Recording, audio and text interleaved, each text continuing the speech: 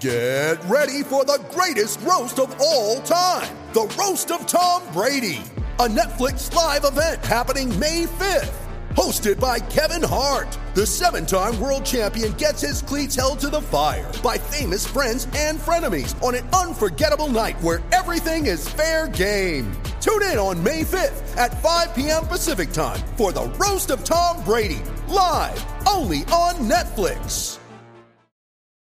When you need mealtime inspiration, it's worth shopping Kroger, where you'll find over 30,000 mouth-watering choices that excite your inner foodie. And no matter what tasty choice you make, you'll enjoy our everyday low prices, plus extra ways to save, like digital coupons worth over $600 each week. You can also save up to $1 off per gallon at the pump with fuel points. More savings and more inspiring flavors make shopping Kroger worth it every time. Kroger, fresh for everyone. Fuel restrictions apply.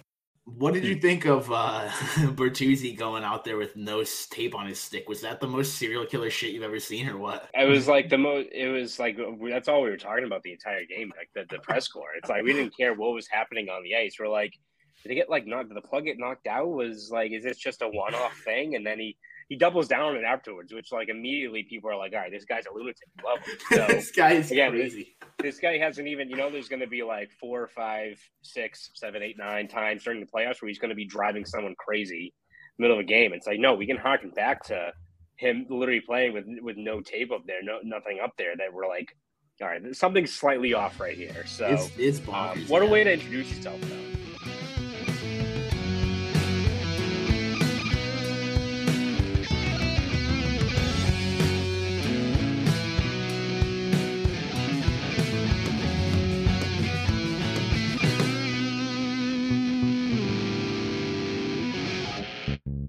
All right, what's brewing, everybody? Welcome back for another episode of the Brews and Bruins podcast. My name is Cam Hasbrook, joined as per usual by Drew Johnson. Chris is not here today. He is just looking out to see if there's any continents that they might have missed on the map out there. He's trying to get one named after him. We are joined instead by our good friend Connor Ryan. Connor, what's going on, man? Doing well. Thanks for having me, guys. We were talking before the show about kind of everything that's been going on since the last time we chatted, which it was pretty recently. I think it was a month or two ago that we had you on. That being said, one of the busiest months, not only for the Bruins, but I mean, especially for the Bruins, but just across the league that I can remember in years, honestly, across the NHL, as far as just one of the crazier deadlines and stuff. So we'll get to all that in just a second here. But of course, beer time's coming first. Drew, we're recording on a Monday. I think talked you into having a nice Monday beer here, so I'm going to toss it over to you first. Yeah, you definitely talked me into it because I had a water, and then you asked if we were beering, and all right, we are beering. I got a swish from Bissell Bros here, man. Still working on all that stuff that Peter left us with. I don't know. I finally got through mine. Finally, okay. It took me a while, but. Yeah, shouts to I feel like I got a lot of the heavy stuff. Like this is a hefty IPA, 8%, and so I've been going through a little bit slower. But yeah, I think he just gave us a lot of hefty stuff because we got some bang for our buck for that one for sure. Yeah, our buck being nothing. So yeah, drinkability on this. I mean, for an IPA of its stature, it's really hoppy. Drinkability, I'm going to go with about a 16. Tasteability, we'll go a 28. It's not incredibly hoppy, but it's definitely, if you like your hoppy IPAs, this is recommended. I would say it's definitely like hoppy for a beer, but maybe not for like a double IPA. Oh, absolutely not for like a double. Is this a double? I thought it was a regular. Maybe IPA. It's a single. I might be mixing it up with whatever the other double IPA that came in I think a black can that he gave us. But okay, well maybe it's this one. Delicious. Find out for yourself by going to Bissell Brothers Brewing. Yeah, definitely do that though if you're in the area. Can't recommend it enough. Connor, what you got, my man? Well, isn't that fitting? Because I also have a Bissell Brothers. There you go. Yes, of course. Shout out Bissell Brothers. I didn't get free Bissell Brothers, but I always love Bissell Brothers whenever I get up to Portland. This one I found at another hole in the wall called BJ's in Marlborough, Massachusetts. They somehow had the substance. I don't know why, but I grabbed a couple of them, and as always, it hits. I mean, drinkability. Considered like an IPA? Really crisp, really easy to drink. You know what? I'm gonna go drinkability and tasteability. I'm gonna go with 35s. 35s across the board. Linus Ullmark. When you look at just how good his season has been, I think it's fitting for a beer like this in terms of how much you enjoy it, how much you just know that it's gonna be a quality product. So, shut up, Mr. Brothers. I have the like a couple clips of players. So when we say that number in a review, we'll put it on. Like I got a Bergeron clip for 37. I don't have an Ullmark clip uploaded, so I'm gonna have to do that now. It's gonna have to be the goal, obviously. The goal, yeah. which we might need two. The goal will be for drinkability, and then the tasteability will be like an amazing save. Exactly. Which there are many to choose from. No shortage. Certainly no shortage at all. Connor, I'm interested to see like buying beer from BJ's. For anybody who doesn't know, is BJ's regional? I'm trying to think because I know like I had it in New York. I don't think it's up here in Maine, but for anybody who doesn't know BJ's, it's like a wholesale regional kind of Costco. Place. Yeah, it's like Costco. So imagine like buying beer from there, like in the full pallets of it, like you would, like you know how you buy everything in bulk. You should just be able to walk out of BJ's with a pallet full of beer.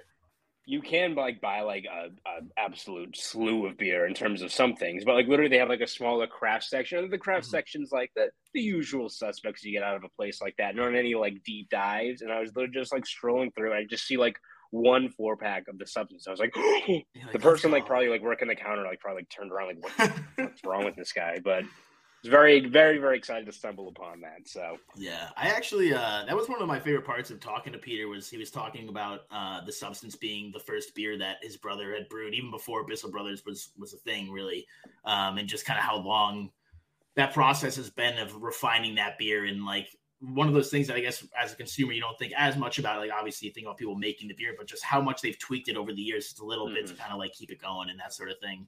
Was kind of cool. But anyway, I'm going out to not quite as niche. I got a Fat Tire Ale here, a classic one. I haven't really seen it in a while. I think they've gone under a rebrand since I saw them last. I'm liking the looks nowadays. But they're over at Pleasant Mountain. They have them on tap there in the cans down at the lodge, and really good. That's a great ski beer. It is. It is really good. It's just like a Belgian style ale. I don't know what else to say. It's Fat Tire. If you haven't had it, I would definitely recommend it. It's crispy. It's clean. It's very drinkable.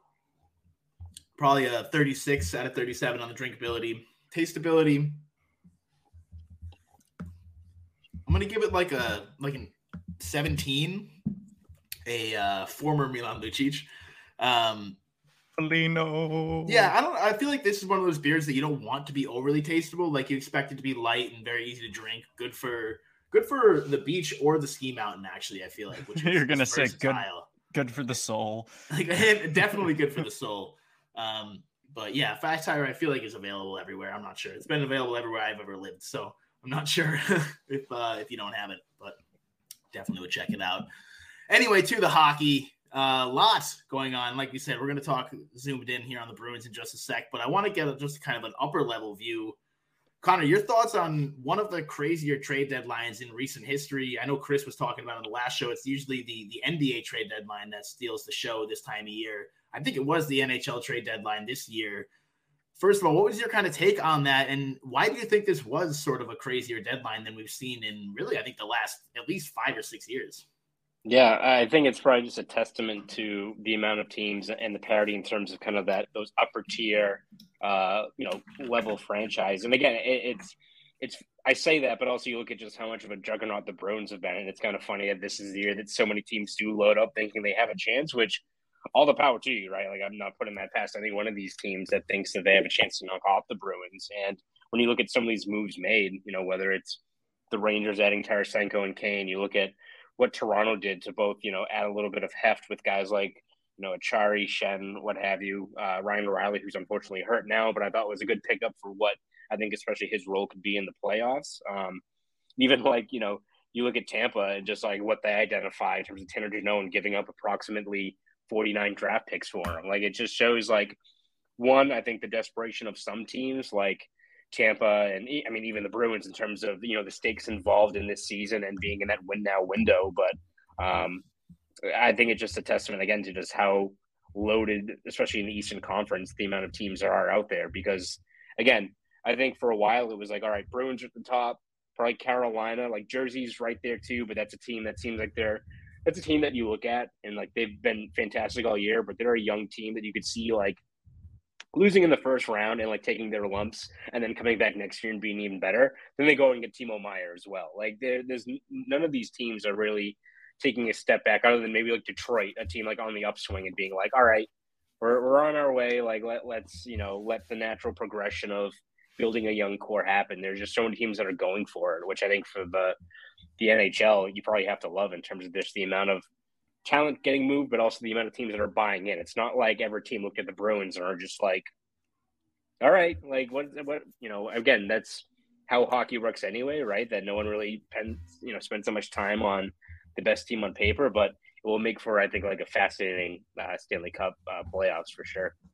It is crazy. As Bruins fans, I feel like we've been fortunate and guilty of this, just like not having to really check the standings throughout the year because you knew they were just in first by a shit ton, pretty much, to say it frankly. So I did just look at the wild card race yesterday for the first time in a while, and I was like, oh my God, this is crazy. There are legitimately 7 teams that are very, very, very much in contention for 2 wild card spots. And like Connor said, I really think it just speaks to the parity of the league, and that really just makes even more so what the Bruins are doing this year just absolutely incredible. The fact that, the league, I think, is elevated as a whole over the last few years. And I think for a year like this year, there are teams that obviously the playoffs are a different beast. I think there are a lot of contenders to win the cup and obviously to just even make the playoffs at this point. And the fact that the Bruins are just swatting everybody away with a plus 105 goal differential right now is ridiculous. But Drew, you had something look like it? Yeah, I think just in regards to what the Bruins did at the deadline and all they needed to do, I think it was kind of right in Sweeney's wheelhouse because those are the kinds of moves he generally makes at the deadline. Usually Sweeney and Neely have been hesitant to make the big splash at the deadline or in free agency or something. And the Bruins are already in this place where it's like, well, you're really just beefing up the team. It's not like there's a huge need to like just speaking out. And those are the kind of deals he's really good at. Like getting those depth players that turn out to be like how Orlov is playing. Like you can't necessarily expect that when you trade for him, but at the same time, they know how these guys are going to click in the lineup and adding people in those roles. And that's all the Bruins needed to do this year. And there's been plenty of times where the Bruins needed to do a lot more and they didn't at the deadline. So I think it kind of really aligned for Sweeney there, and you got to give that administration a props for what they were able to do. And then I think the rest of the league, like while the Bruins are, and you're trying to kind of keep up with the Bruins in a way, you're also thinking, well, the playoffs are different. It's 7 games. There's a lot with that and adjusting strategy and matchups and all that as you go along and get to know the opponent. So while they have to kind of keep up with them in a way, it's also like, well, this could be our year too. Especially if you're in the Western Conference, maybe they'll get knocked off before the Cup or something. So it was kind of an arms race this season for sure, especially in the Atlantic. Yeah. And I think it's something too where you look at Don Sweeney and Kim Neely have always been, I think, pretty, cognizant of this contention window and, how many more kicks at the can they have and whether it be, what those conversations were with Patrice Bergeron and David Krejci over the offseason, where, again, like, it's almost like it's a testament to, like, a guy like Bergeron that he signed such a below-market rate deal. And you're like, oh, that's about right. But, like, still, for the amount of concessions that a guy like him has to make to go through the gauntlet of last year, come up short, and do it all over again this year and sign for a contract like that. For David Krejci, who was perfectly happy being in the Czech Republic last year or outright retiring this year probably and spending time in South Carolina to come back, Don Sweeney and the Bruins had to make a commitment to them that they were going to make it worth them, to make it worth it for them to come back for the season. And these trades, like, again, these trades don't guarantee that you're going to win a cup, but if something goes wrong with injuries or, the play on the ice, what have you, I don't think you can look at the Bruins, front office as being the reason why they didn't win this year, right? Like, you can't view it. It's not like 2018, what have you, when they lost to the Lightning, and you're like, they should have got Ryan McDonough. You look at 2019, where it's like, could they've offered up more for Mark Stone? There's like nothing else out there. Like they weren't going to get a Timo Meier or anything like that, right? Like for what they got in terms of former 30-goal scorer and Bertuzzi, which again I think is probably the most impressive one because that was like that. Yeah, it'd be one thing if the Bruins like found out right before the deadline that they weren't going to have Hall and Foligno for who knows how long, and they pivot and like, all right, well, let's get Nick Bjugstad, solid player, but like not at that level. They go and then identify a guy like Bertuzzi who can score goals. It's a pain in the ass to play against. Will drive you crazy over a 7-game series. It's impressive. So you add that along with Hathaway and Orlov. It removes all doubt, I think, in terms of this team's commitment to win and putting all their chips on the table for this season. Yeah. What did you think of Bertuzzi going out there with no tape on his stick? Was that the most serial killer shit you've ever seen, or what? It was like that's all we were talking about the entire game, like the press corps. It's like we didn't care what was happening on the ice. We're like, did he get did the plug get knocked out? Was like, is this just a one-off thing? And then he doubles down on it afterwards, which like immediately people are like, all right, this guy's a lunatic. Love him. So, this guy is crazy. This guy hasn't even, there's going to be like 4, 5, 6, 7, 8, 9 times during the playoffs where he's going to be driving someone crazy in the middle of a game. It's like, no, we can harken back to him literally playing with no tape up there, nothing up there that we're like, all right, something's slightly off right here. So it's bonkers. What a way to introduce yourself, though. Yeah, absolutely. It is kind of ironic that like you said, this is supposed to be the year that the Bruins were kind of like asterisked by injuries at the start of the year, and yet it feels like they've been super fortunate up until this point to really not deal with that much in the way of injury trouble. So obviously, like you said, this provides them with a lot of depth, with the added caveat that like judging a trade deadline right after it happens is always silly to do, but we're going to do it anyway. What preemptive grade do you give, Bruins front office for this? Yeah, I mean, again, it's a cop-out, but I have to give an A in terms of just what they address. And it's not just the fact that you could look at this team at face value going into the deadline, and they were already on a record-setting pace, and be like, all right, maybe they need a seventh D, another depth forward just to steel themselves for the playoffs. To go out and get a guy like Bertuzzi who can give you 20 goals a season, Hathaway who's a pain in the ass to play against, and is also I think a pretty underrated producer at that role for a guy that does not get a lot of ozone time, gets really tough assignments. He's usually good for 10, 15 goals a year in that role, which is pretty impressive. And then Orlov, who, again, I don't think he's going to be averaging like 100 points a season over an 18-game span like he is right now. But even like what he does otherwise, whether, the physicality, but especially just that transition talent that he has in terms of just making those smart first passes, plays up the ice. Just I think he fits in seamlessly with what Jim Montgomery kind of preaches in terms of his system, especially for defensemen.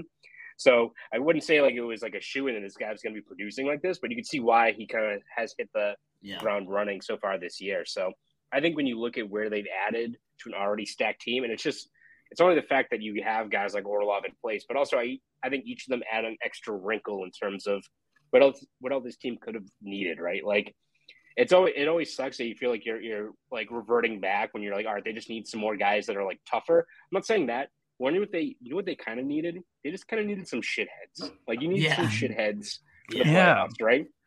But it's not like an enforcer. It's not a goon. You just need shitheads like Patrick Maroon and Corey Perry, guys like this that can do that thing over a 7-game series and drive the other team crazy. And also, again, that's not to say they're also just going to be out there for that. Like Hathaway, I think, is an underrated player for what his role is. Bertuzzi will drive you crazy, but he's got like a great penalty differential, and he can score 20, 30 goals a season too, right? Like it's not the primary reason why they are bringing these guys in, but to identify those players that can fill different roles, add to an already very good lineup, and add that extra wrinkle is impressive for what they kind of targeted.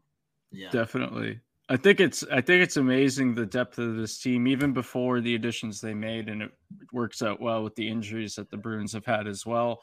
But just like, so I couldn't before, since I thought we were starting at 5:45, but it wound up being 6. I took to Hockey Reference to look at some stats. Something I saw that was this season, Bergie, and this sounds low for 5-on-5 averaging. He's averaging 12 minutes and 37 seconds which shouts to the 37 seconds of ice time on 5-on-5. And I feel like that's low for him, like even compared to the past year or two. But I think that speaks to where this team is at, and that's important to keep these now aging players, him and Krejci, really low. Like Bergeron's a guy you throw out on the PK and the power play anyway. So that really adds up in the end where his average ice time is. But doing that with guys like him and Krejci and stuff, I feel like that's so important. And if there is an injury, it's like, okay, we're going to play Bergeron like 20 minutes tonight. Nothing he hasn't done, nothing he can't handle, even at this age, if they're conserving him for so long throughout the season. And I just think that speaks volumes to the depth they have, not just at center, but all around. They're able to do that with some of their aging players. And I feel like the Bruins have never really had that luxury to do that with an aging player. Like even as Chara was aging, it's like, yeah, what you're the on the top pair, like you're our guy, like you gotta.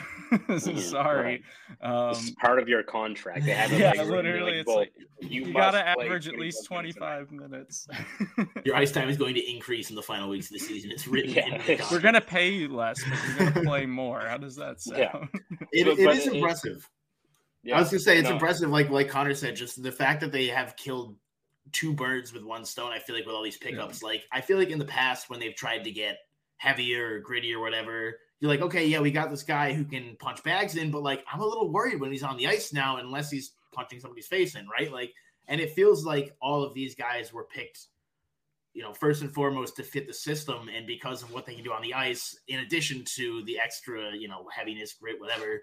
And for me, it's like I think the team that scares me the most out there is somebody like Carolina, who has given the Bruins trouble in the past, and a lot of it I think is, I'm a skill over physicality guy, but I do think a team like Carolina that plays a heavier game over the course of a 7-game series can be an issue for the Bruins. And like somebody like Svechnikov, for example, they just haven't really had an answer for.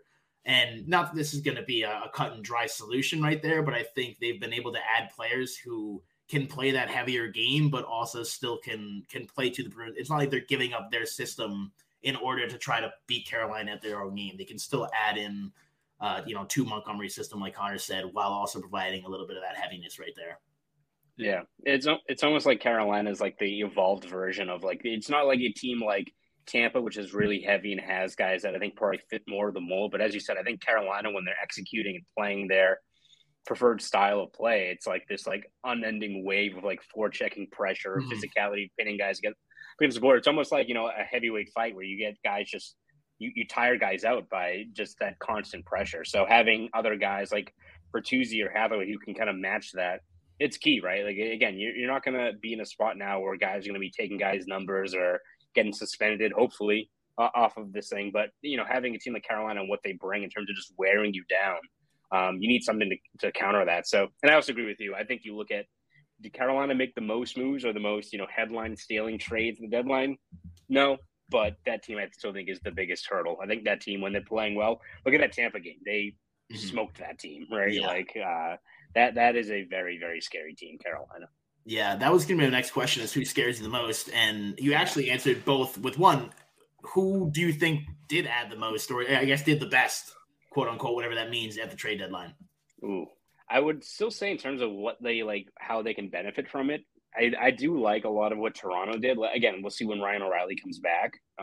Obviously, the Bruins are in that mix as well. Like that, they're clearly right up there when you have Orlov doing what he's doing and these guys making an impact. But if Ryan O'Reilly gets back and they make him more of like a third line, like defensive center, and just stick him to another team's top six, I think that's great. I don't think he's had too many of those. I think he's been in the top six for a good portion of his time in Toronto, and he's like racking up points, which is great. But I think O'Reilly, if you have him in the playoffs and he's just stuck to Bergeron or Krejci's line, that's how I think you have to play that. So I do like what Toronto did in terms of just adding a little bit more physicality. Again, it's going to suck that one of those two teams between them and Tampa is going to be out in the first round. But it's also good news for the Bruins because those teams will kick the shit out of each other over that 7-game series. I'm going to assume it's going to go 7 games. Yeah. It'd be very funny if Tampa still won them in 5 games. Yeah.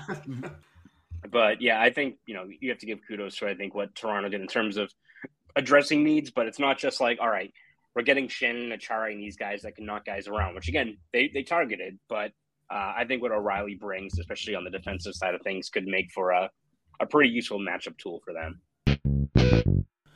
All right, a quick pause to pay the bills. NBA fans, it's time to bring the hoops action to the palm of your hands with DraftKings Sportsbook, an official sports betting partner of the NBA. This week, new customers can bet $5 and win $200 in free bets instantly. Plus, for a limited time, all new and existing customers can bet a no-sweat same-game parlay every single day. Go to the DraftKings Sportsbook app today, opt in, and place a same-game parlay on any NBA game. And if it doesn't hit, you'll get your free bet back. Download the DraftKings Sportsbook app now and sign up with code THPN. That's THPN. New customers can bet $5 on the NBA and get $200 in free bets instantly only at DraftKings Sportsbook, an official sports betting partner of the NBA, with code THPN. Minimum age and eligibility restrictions apply. Void in Ohio. Come on, Ohio. See show notes for details. Last trade deadline question, and then I want to talk Pastrnak for a sec. But what did you think of the whole ending to the whole Chychrun situation going to Ottawa? I felt like that was really out of left field. I was shocked by it. I called it, I think, my favorite trade of the deadline just because of how ridiculous it was. I also think it was a great ad by them for a team that has been up and coming the last few years. But what was your take on that? Did you see that coming at all, or did that feel as out of left field for you as it did for the general public? Very out of left field, and then you get the initial shock, and you're like, oh yeah, it's a clown car operation in Arizona, so I shouldn't be shocked by this because, again, credit to Ottawa for waiting things out, and it's why, again, the Bruins weren't going to do that because the Bruins are in such a win-now window that they can't wait, Mm-hmm. and then Chychrun goes somewhere else, and you have Orlov's already off the market and all these other guys, so the Bruins had to walk away from that because they were very, very interested in adding a guy like that who you add to this team now to win, but also as part of your core for the years ahead. So they were definitely targeting him. But again, it's not surprised Arizona, a team that's already playing in a college rank, is more concerned about not retaining any money off of their the Arizona Coyotes are like the Satrials of the NHL. It's like a front for you to leave just bad contract at their door and no questions are asked. Yeah, they're the front. Money laundering, more or less. Yeah, Arizona cleans the cash, sends it back to Tampa Bay. Exactly. Yes. Yeah. It's like the fact that the NHL, again, they'll never step in, but the fact that they're just yeah, we're fine with this clown car operation that maybe we'll give them Bedard or something like that and it'll be fine and they'll trade him in a couple of years. But it's just something where and the Bruins have run into this before where they had those conversations about Oliver Ekman-Larsson, which thank goodness they did not do. And thank goodness they got Lindholm instead. But the biggest hang-up for that contract and those trade talks was Arizona did not want to retain any money. Shocking how, again, they chase cheaper returns for what Ottawa gave them off of the fact they did not want to retain any money. So, again, all the credit to Ottawa for waiting things out and getting a very, very good player that adds to an already pretty good core. That's a great move on their part. And that's, again, a team like Ottawa that's on the upswing, but not in a win-now window, has the luxury of just sitting back and, we hope we'll get him. I don't think anyone else is in the market right now, but we can wait it out. Good on them for identifying a guy like that because, I think Chychrun, even with his injury concerns, he's a hell of a player. So good on them for getting him. And shame on Arizona for once again being a laughingstock. That team sucks. I cannot stand that team. Yeah, it's poor Cat and Richie, but that's all I'm gonna say. Yes. Before we go, real quick, obviously the big news beyond the trade deadline this week was David Pastrnak signing his extension.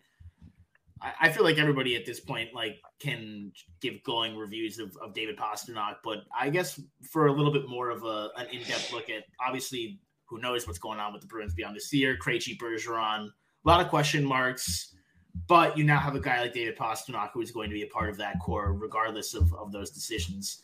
How big is that for the Bruins to have? Obviously, they have McAvoy in the back end, who's the staple. You have hopefully Jeremy Swayman, who looks like he's going to be a very capable NHL starter. I mean, I hear he is. 1B guy, but throughout the course of his career looks legit. And now you have that front piece that you can really build around. How big is that? Yeah, it's huge. I think you look at, obviously this Bruins team is in a win now monster right now, but I think people look at this team and the stakes that are involved, and let's say next year they don't have Bergeron or Krejci, they have to address that, right? There's no looking past that they have a barren pipeline down the middle, but the way this team is built right now and the amount of foundation and piece, this team is not going to be tanking next year. This team will probably be in the playoffs, right up there with what their core is, right? And again, the key part of that is having a guy like Pastrnak. Like Pastrnak is one of the key cogs that means that this team is looking at more of a retool than a rebuild, right? Like that's what you need him for. So if you're looking to the future and you have Pastrnak and McAvoy and Lindholm and Ullmark and Swayman and Zacha, who's on pace for 60 points out of his role, and some of these other guys, you didn't have to give up guys like Lysell or Lohrei, who could be good NHLers or also could be good trade chips if you have to trade for a center in the next year or two. Like, they have options, but none of that would have been feasible if you didn't have a guy like Pastrnak locked up long term. And something that Don Sweeney mentioned during his press conference after he signed Pastrnak is that one thing they're cognizant about is that when you get to free agency, when it gets to building teams, players talk a lot, and it's something that they have to view. And if you're a team that or a player that's either looking at maybe a below market rate deal or a 1 year contract, or a guy that's prioritizing his options, and it's like, well, I could go here,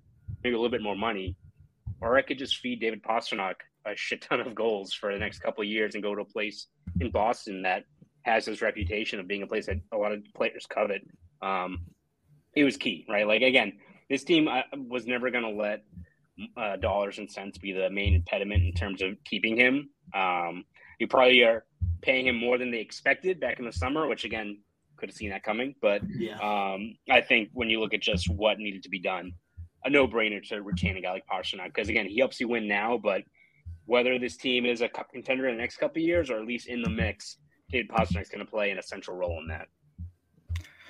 Yeah, I think, he's 26 right now, which is always crazy because when a player is my age and I compare my life to theirs, anyway, to have him locked down until he's 32 at that price tag, is just so good because the salary cap, whatever they do with it, it's going to slowly go up. I think it's going to trend upwards over time. It's just how fast, whatever. It's the NHL, but it should double in size right now. But anyway, for what incredible athletes these are. But anyway, to have him that long term and at that price is really solid.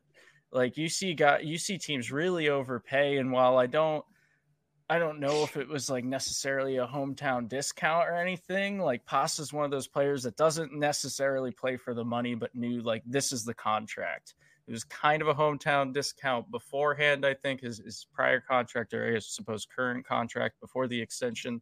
And then once he's 32, the pay grade's probably going to start to go down or level out because of what age he'll be then. That's when you kind of start to expect players, okay, you're going to, regress a little bit in the next 4 years. So we're not going to commit to that sort of price tag. And that might be when he gets another hometown discount or the Bruins get another hometown discount. But I think good for him. He's getting paid. He deserves that money. And it's in a way that isn't going to break the bank for the Bruins when they are looking for replacements. No one's going to exactly fill the skates of Patrice Bergeron or David Krejci per se, but they're still going to have money to work with down the line to work in a top line center or a couple top six centers, which I think is extremely crucial. So good job on both parties getting something that Pastrnak deserves while also saving some money for the future, not going 13 and a half mil or something like that. Pretty good, pretty damn good. Absolutely. And getting him really, like Drew said, pretty much right through his prime, I think, at 32, right? It said 33? Yeah, it's 8 year. Was an 8 year extension on top of. He's in May, so in the playoffs of that contract. I guess either way, it doesn't really matter that much, but it's not like you're locked in until he's 40 years old either. It's right. Yeah. He's going to be very, regardless of who he's playing with. This guy also almost ripped it up with Erik Haula as his center for most of last year. Whether it be Bergeron, Krejci, Zacha. Look in the future, I don't know, Pierre-Luc Dubois, Clayton Keller. As long as they don't retain any salary, retain any salary. No salary. Whoever it's going to be, he's going to rack up points. I don't see a tail off even when he's 32, 33. I feel like I could go out there for one game with the Bruins and play on Pasternak's line, and I would fucking obviously suck, but I'd like accidentally touch the puck, and then Pasternak's like, I'm gonna get this kid an assist, why not, and just do it all himself. Very gracious. Yes. Like he could play with almost anyone, and just Drew's gonna be setting up the next Linus Ullmark is what he's trying to. yeah, that's really what I want to assist. I want an assist on a goalie goal. That would be great. Yeah. All right, Connor Ryan from Boston.com. Thanks so much for joining us, man. As always, appreciate it. Anything you want to shout out to the tens of people listening to this podcast? Hundreds. Yes, exactly. That's a good mindset to have. Yeah, we're gonna have you guys covered every step of the way over at Boston.com, especially as we get to the playoffs with recaps, features, columns, breakdowns, all that good stuff throughout the season. So please read all of our stuff over there. And if you want to follow me on Twitter, you can at ConnorRyan_93. Wonderful. My girlfriend, she called me earlier. And she was like, "Oh, who you having on?" I was like, "Connor Ryan." She's like, "Oh, I follow him on Twitter. I like following him." So there you go. Yeah. You got the ringing endorsement from a non-Bruins fan, from a Penguins fan too. So wow. They should try to catch up on that John Henry news. Before you go, I do need to mention that I got dunks the other day. And I didn't get my girlfriend dunks. So I was like, I took a picture of my coffee and was like about to tweet, thinking of you at Connor Ryan. And then I was like, oh no, I didn't get Julia a coffee. I can't tweet this. I need to hide the fact that the dunks didn't offer. I would have been flattered, Drew. So I appreciate the sentiment. Every time I get dunks, I think of you, Connor. Yeah, it's crazy. Yeah, you could have DM'd me that. I would have appreciated it. But from now on, I appreciate the love. Beauty. Connor, thanks so much, man. We'll catch you soon. Sounds good. See you guys.